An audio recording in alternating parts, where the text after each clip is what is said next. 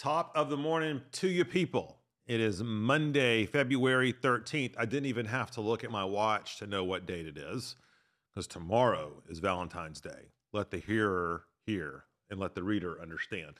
But we are here Monday, February 13th. Welcome to this round of our pastoral devotionals. So if you're new to this, what we essentially do is we, beginning on Monday, study for 5 days together, Monday through Friday, 10, 15 minutes, 8 a.m. every morning, and begin to exegete, interpret, pick apart, apply the passage for that upcoming Sunday. So at Four Oaks, we're preaching through the Gospel of Matthew. And really the idea here is let's all get on board with studying the passage for that upcoming week, just to kind of give us some tools, learn some different ways to study the Bible so that we can be feeders of ourselves, not merely consumers of the Word of God.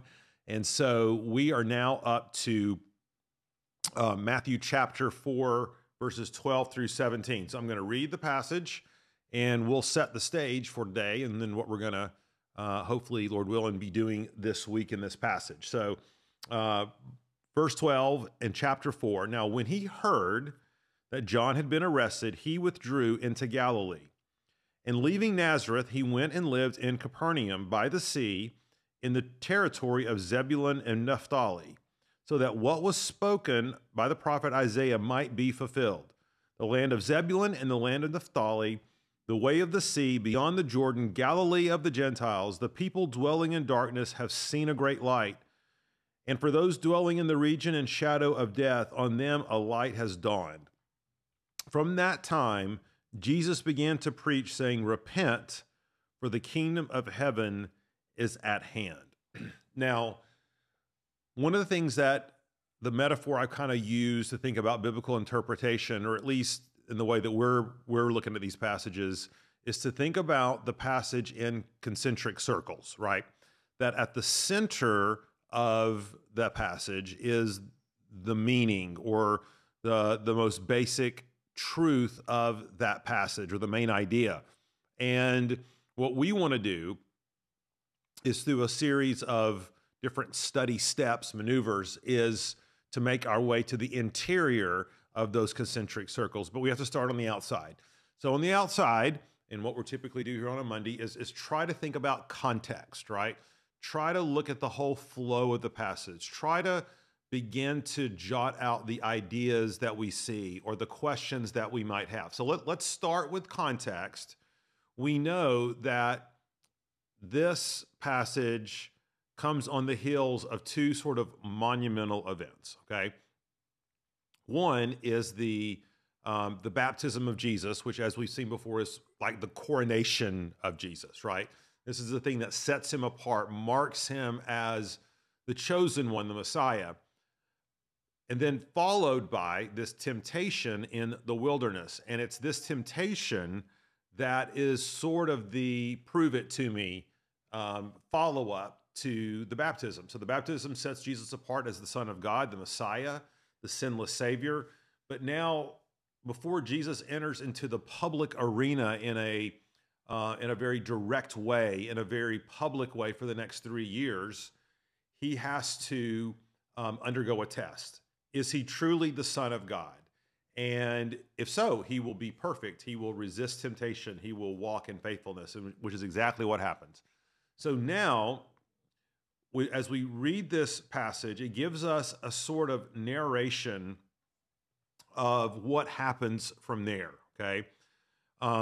Now, the passages that come after this show Jesus doing things like calling his disciples and ministering to people in the crowds. So this passage is somehow linking up with, it's sort of the headliner over Jesus's public ministry. And one thing we want to note is that verse 17, I think, is sort of a pivot verse because it says, "From that time, Jesus began to preach, saying, 'Repent, for the kingdom is at hand.'" So when it says "from that time," it's Matthew's way of announcing, and from this point forth, the essence of what Jesus is doing is he is preaching a gospel of repentance for the kingdom. Now, we're not going to today delve into what exactly that means, but that seems to be a pivotal verse here. That however else you want to describe what it is that Jesus did or does from this point forward, the way Matthew characterizes it is that Jesus is preaching, repent for the kingdom of heaven is at hand. So we need to put a little marker by that and say, okay, we want to go back and try to understand a little better what do we mean by the kingdom of heaven, because sometimes Matthew uses the word kingdom of God, sometimes it's just the kingdom, and here he uses kingdom of heaven. What does it mean that it's at hand? What does it mean that we are called to repent? Now, recall by this, after all, that this is exactly what John the Baptist preached. And so John the Baptist was calling for a repentance for the kingdom of heaven is at hand, and now we hear Jesus calling for this repentance. So all of this is a big flashing light from Matthew that this is important, right? So we want to circle back around and try to understand what that says. Now, verse 12, it says, now when he heard that John had been arrested, he withdrew into Galilee. Now, one of the things that we don't see here, okay, but we know to be true by reading all three Gospels, is that we are now fast forwarding a year or so. Okay, so in other words, this whole idea, the devil left him, and then verse 12, now when he heard that John had been arrested, he withdrew into Galilee. So we know that from John, the Gospel of John, after the baptism of John, Jesus had a season of ministry. He was doing a variety of things. There was a clearing out of the temple, I believe. There was the first public miracle, which was the wedding at Cana. And so that is not, Matthew bypasses all of that, okay? And we know from Matthew's gospel that when it talks about this leaving Nazareth and he went and lived in Capernaum, these are all things that are really highlighted in Matthew, Mark, and Luke. But in John, again, this doesn't come until later. So we just want to put a mark in that and say, okay, we want to maybe try to go back and try to understand what was happening in this year that occasioned him going back up to Galilee, because John was not arrested immediately after Jesus' baptism.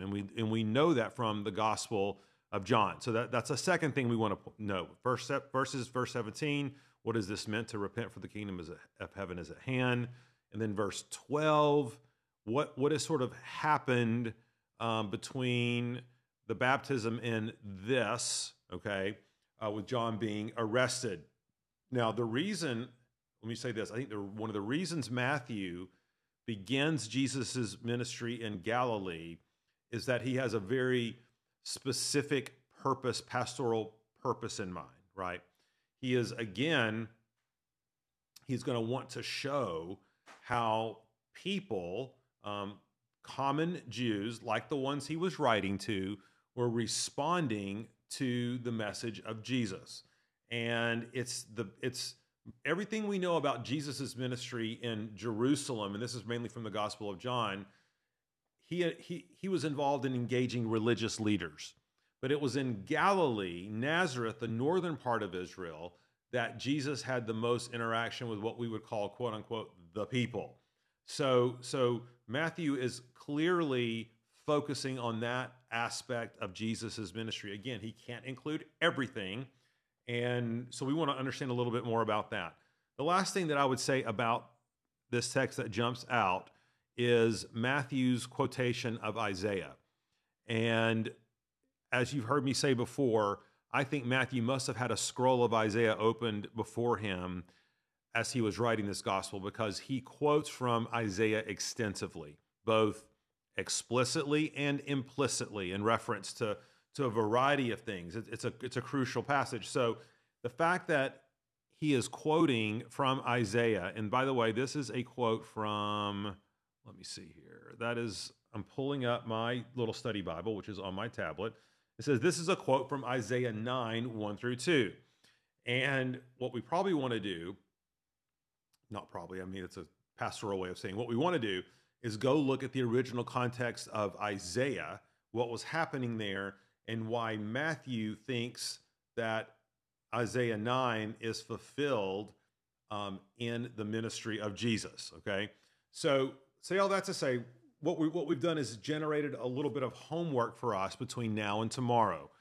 And this homework essentially necessitates this. I want to go back. I want to read this passage several times, this section. I want to explore where I've heard the kingdom of heaven, the kingdom of God before in Matthew, and where does it come after? What's happening? What's it involved? We might want to go and do a little bit of historical background to the Gospel of John, or maybe to get a chronology of the three Gospels, a synchronization of them. And you can find these online, a timeline of what happened when in Jesus' ministry, and it'll help you know where to situate Matthew 4, 12 through 17, this portion of the Galilean ministry and what's come before, and then we can better understand kind of what comes after. And then finally, we probably want to go do a little bit of study in Isaiah and try to understand the context of this passage. Now, you may say, Pastor Paul, I don't have time for all this. I'm just digesting this. And I'm listening I'm exercising, it's on my AirPods and my iPhone, I'm listening, I'm doing this while I exercise, whatever. And that's totally fine, totally great. I understand that. But remember, one of the purposes of doing the devotionals this way is to get us all studying the Word of God together, using our study Bible, using a commentary, and really digging into the passage. So that's what I'm encouraging you to do. And I think you'll find it fruitful, beneficial. And if you can't dig into this passage, by the time we cover the next one, God's grace for you, we still want you to be on board right here with us. But hopefully this will be helpful and fruitful for you. Okay, that's your homework. We'll see you tomorrow, Tuesday, Valentine's Day. Let me pray. Lord, I pray for our study of this passage this week. I pray that you would open our eyes and hearts to it. You would give us a sense of the meaning, discernment, the context, so that we could be good stewards of it and apply it to our lives. Lord, we ask these things in your Son's name, Jesus Christ. Amen. Thanks, everybody.